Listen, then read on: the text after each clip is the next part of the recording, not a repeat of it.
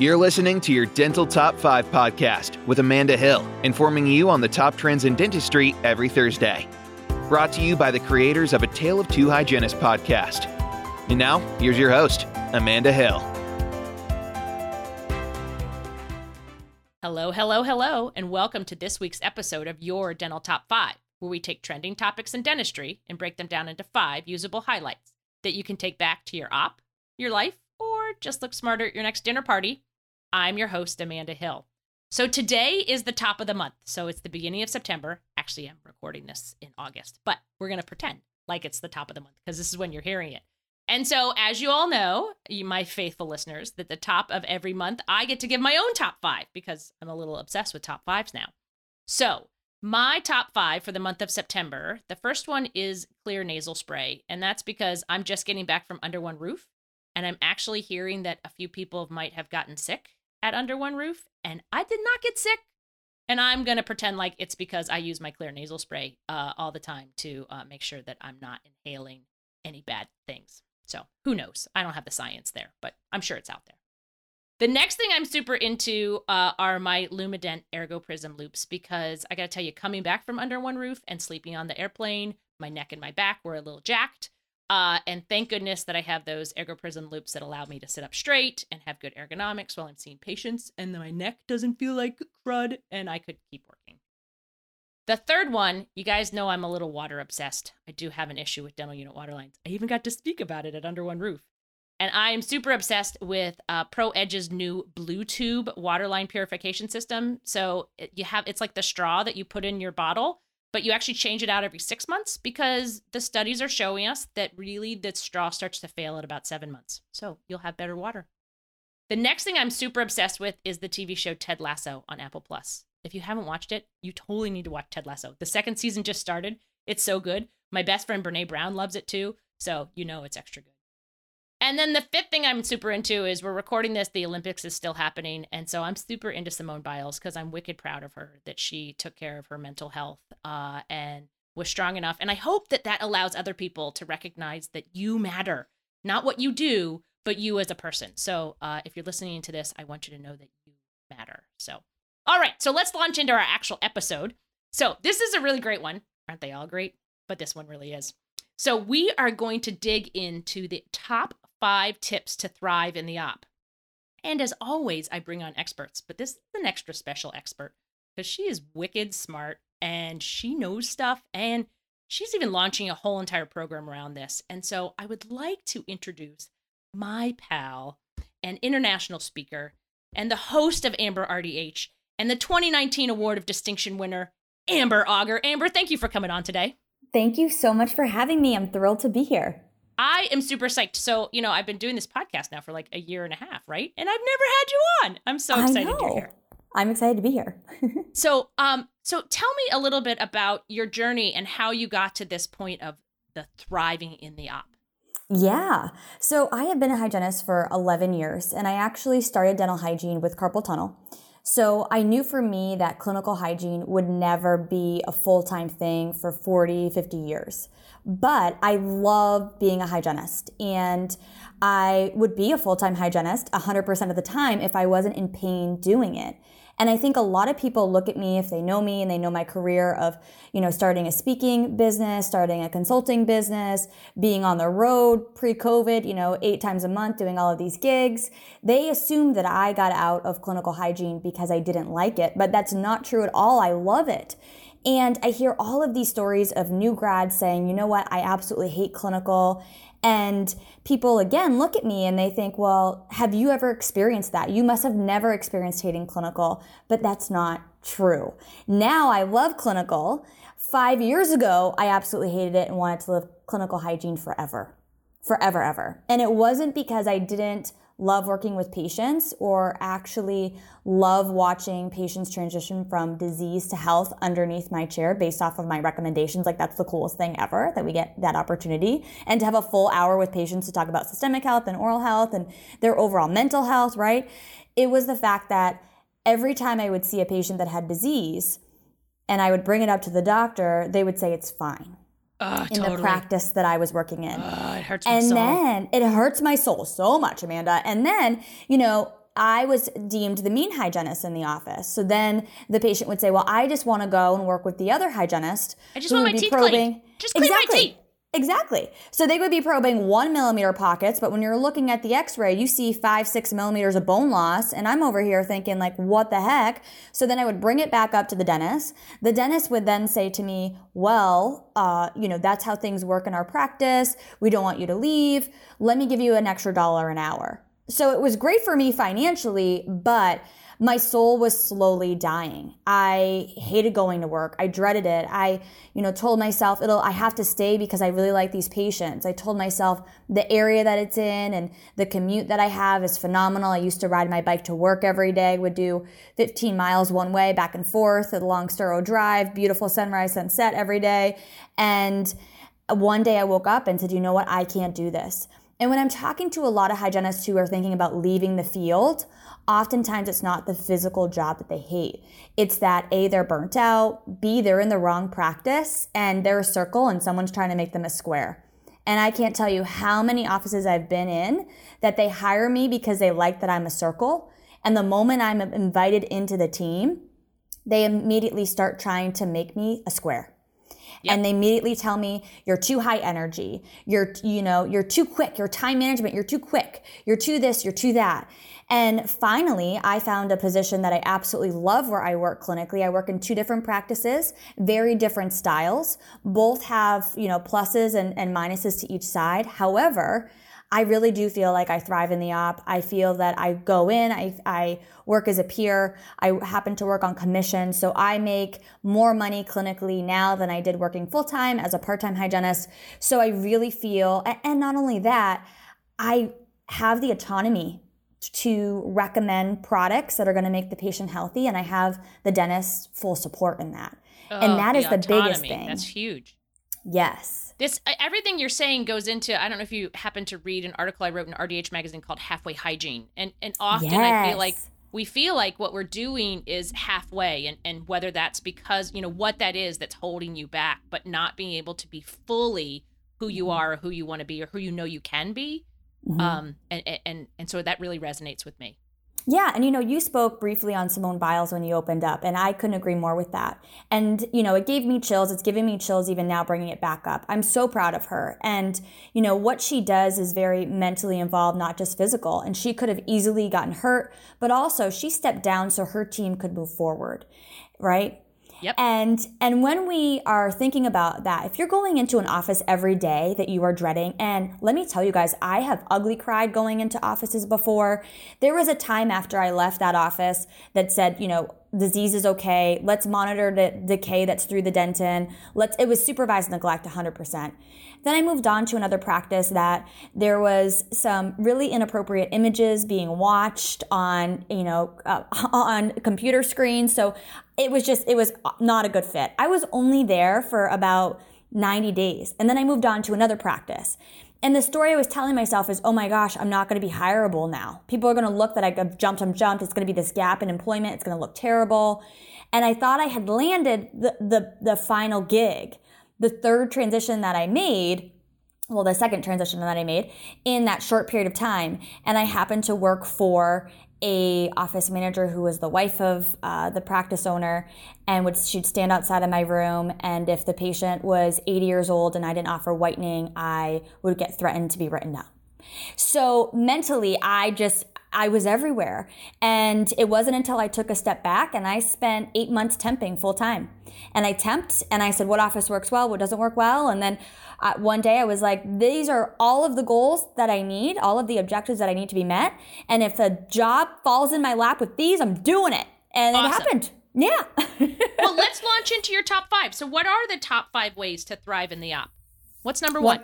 Yeah, number 1, of course, is going to be time management. Now, this is something that changes each and every day that you work clinically. You could master it one day, the next day, it's out the window. Why?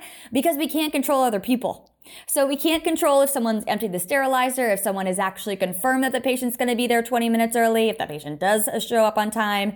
And we all know that 15-minute cutoff with your patients running late, it's always 20, right? Because as soon as they get in the office, they have to tinkle. So now here we are, running 20 minutes behind. So one of the best things that you can do for time management on a daily basis is to pre-audit your charts. Whether that's the night before you go in or arriving a little bit early and looking at what does the patient need. Is it a full mouth series? Is it a perio chart? What are they overdue for? If you can get into, or what do they need that day? If you can get into a routine where you're rotating the perio chart with the films, that's very helpful. But do keep in mind if your patient is a periodontal maintenance, they do need that 6-site pocket depth, full updated chart once every 3 months. Now that can look as simple as just carrying the data forward on the software and updating any existing changes there. So that is something that's really helpful when you're working clinically. And then of course your templates. So how detailed are your templates? Is it easy to just type in the answer and hit enter? Is there a lot of spacing in between that causes you to actually have to stroll with your mouse? If there is, eliminate those spacings. I have some really great templates that I offer for free for people if you're interested in that.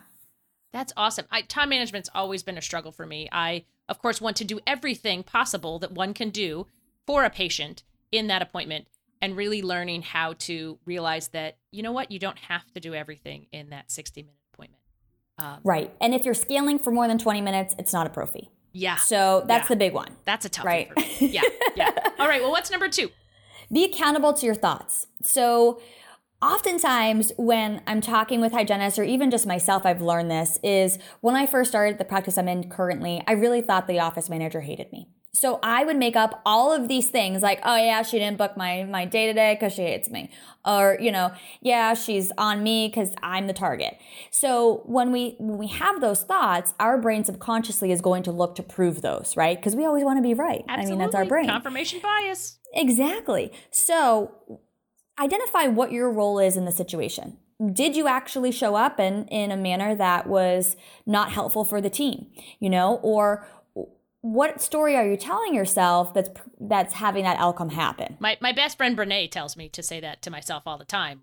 The story I'm making up in my head is... Right. And when you do that, I mean, let me tell you, I'm really good at stories. I'm telling you, Pulitzer Prize winning stories in my brain. Oh, for sure. For sure. I mean, I was convinced that I was never hireable, that, I was too much, that I had to never be myself clinically. And let me tell you, I have a blast every day.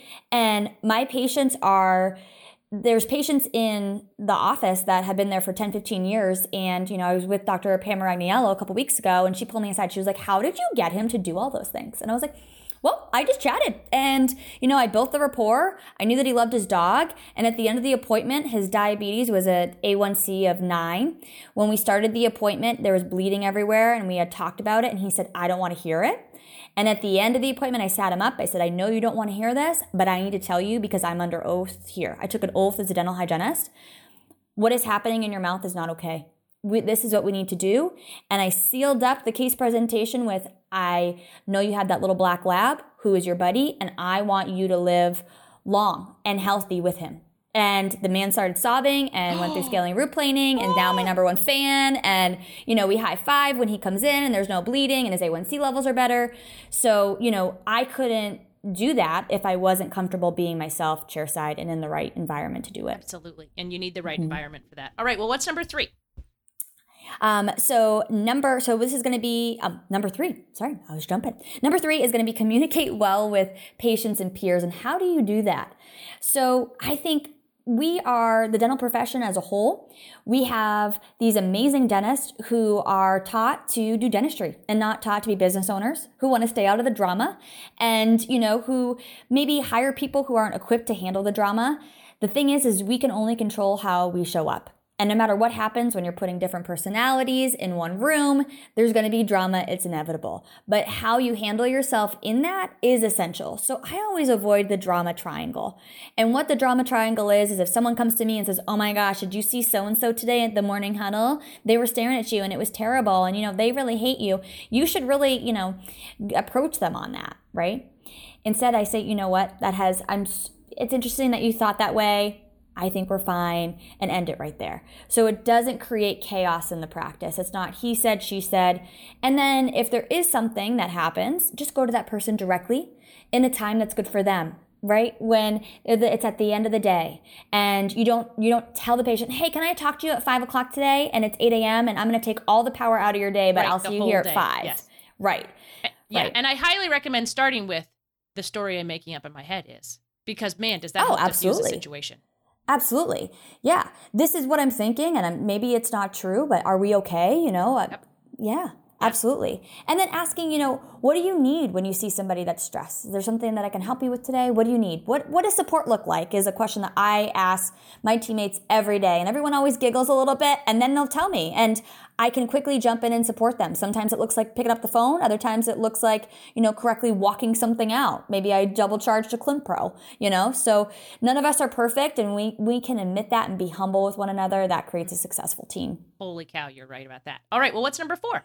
Number 4 is how to cultivate teamwork. And I just kind of touched on it briefly there is, if you see a patient that is there early and you know the other hygienist is a little bit behind, going and saying to them, hey, can I set up your tray for your next one? What does that look like? Do you want me to make sure their medical history is updated for you?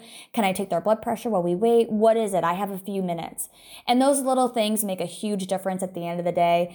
Taking out the trash is something I do on a daily basis clinically. And simply because one of our assistants struggles. She has the dumpster's way up on the hill and it's an incline and she has a bad ankle. So by doing something like that for her, she's going to be feeling valued. And that's the biggest thing. Everybody wants to come to work feeling valued. Absolutely. I was just reading on one of the Facebook forums that a hygienist was saying she was temping at an office and her patient didn't show and they asked her to file charts. She said no. And I was like, why? Why would you say no? Like, let's, if you're worried about the paper charts, throw on some gloves, but file the charts, be a team player, work together. Yeah, I seem to, and one of the biggest reasons I created Thrive in the Op, honestly, was just out of sheer frustration. There's this entitlement that, we're beyond doing that because we're a dental hygienist. There's a very much like, I don't know, in your career, it's going to be cyclical. There's going to be some days that are awesome. There's going to be some days that suck. But if you don't have the community to support you, you're never going to get anywhere. And if you have a terrible attitude like that, get out. You think I'm going to hire you again? I have people that are still texting me, hey, can you temp? And they know that I'm a speaker and consultant. And no, I can't. I don't have time, but thank you so much. And why is that? Because when I'm there and temping, you have my full capacity. When I'm clinical, I'm 100%. So if the toilet's clogged, I got it. If there's somebody who needs to help walking down those stairs and they're elderly, I'm walking them up and down. And if they don't want help, I'm still walking behind them. Because if they fall, I want them to follow me and not their head at the end of the stairs. Yes. So those things make a huge difference. And super secret squirrel secret here. Not every, even somebody who loves their job and they're in the best office of all time, not every day is sunshine and rainbows and happiness and lovey hugs. We all just have our days. Yeah, we all have our days. And let me tell you, last Friday was a big one for me. I went to work and I'm talking about thriving in the op and being super excited. And I came off a UOR. I worked 4 clinical days. By Friday, I was over it. I could feel myself. And it was really funny. I was like, oh my gosh, I hate fluff and buff hygiene, but I feel like I'm doing it today. I gotta whip back into shape. So I held myself accountable in that. And, burnout is real. And we have to make sure that we're taking care of ourselves out of the op so that we can be the best inside of it. Mm-hmm. Totally channel your inner Simone Biles. All right, well, what's number 5? Number 5 is how to find your dream practice. Wow. So what is that? What does that look like? And it's all about the questions that you ask the dentist when you're interviewing. It really is. So anybody can tell you that their office looks one way. But what I like to ask is, can I see your numbers of what you're producing in perio? Because you could think you have a great perio program, and then when I'm looking, I see that you've got 4% of perio in your whole population. Oftentimes, it's much less than that. Right. Oh, suddenly you're the only practice that doesn't have perio in it. Even though nearly 70% of the U.S. population has some sort of perio, that statistic is including gingivitis. But, that is you got to look at that. You have to see the proof in the pudding. And then asking for that working interview. Never take a job without a working interview, no matter what it is, because you're going to be able to see the culture of the practice as soon as you walk in. And again, no practice is going to be perfect, but you'll be able to see, is there something that's really a non-negotiable for me? And do a chart audit. Look through it, take a moment and ask the other hygienist, how is everything? The moment that patient opens and you can see the dentistry is something too, is the dentistry the level that you want to stick around for? Absolutely. I always like to ask to see the past couple days schedule. Because, they might say, yeah, you get 60 minutes per patient. And then you look and it becomes this whole and we squeezed in this person and this person and this person. And so, like you said, the proof is in the pudding to actually see it. And I love that. And then you can also see on the schedule too, just, how the dentist is booked. Are they booked back to back? Are you going to be waiting forever for a check?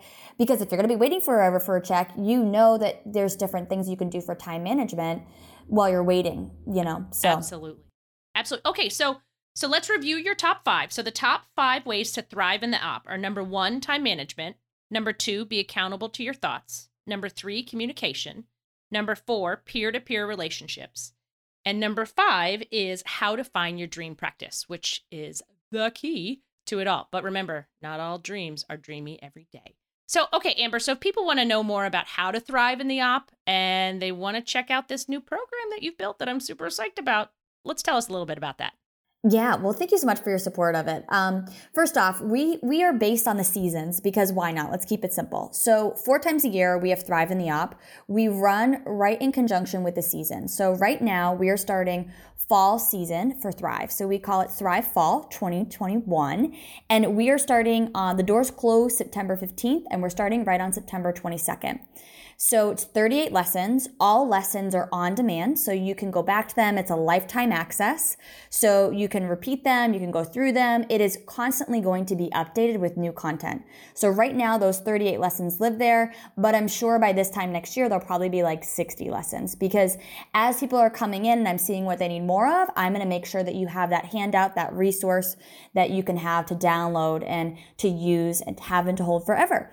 And then we also have a private Facebook community. So what this looks like is weekly coaching in that Facebook. So if there's something that wasn't reviewed, or you're struggling with something that happened during the week, that is where you're going to go for that. It's a very safe space.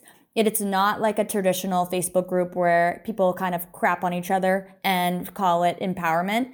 It is really a place where I want you to be able to come to me and say, you know what, I've been practicing for 10 years and I keep finding this burnished calculus. I'm using everything possible and I can't remove it. What have you done? And then it becomes a let's learn together type situation. So this is, again, pretty much private coaching that is going to be included with it.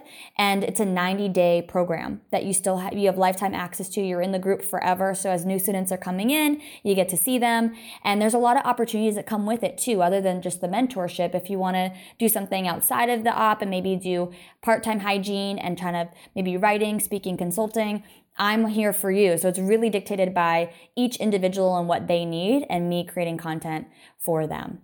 Oh, that sounds fantastic. And how can people find out more about that? Yeah, so people can find out more about it by just going to my website. So it's www.amberauger.com, and there's a Thrive in the Op tab waiting for you.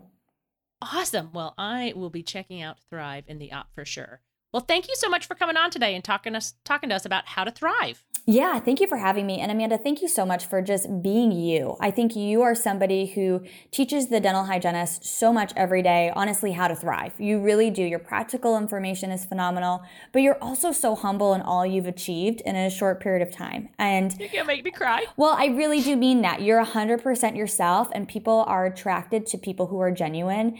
And there's never, ever, I've witnessed it, a time where you are saying anything negative about anybody. You're all encompassing. And it's like, what do you want to do? Cool. Yeah. You want to talk about water lines too? Cool. There's room for us. So you're always operating in a more generous way.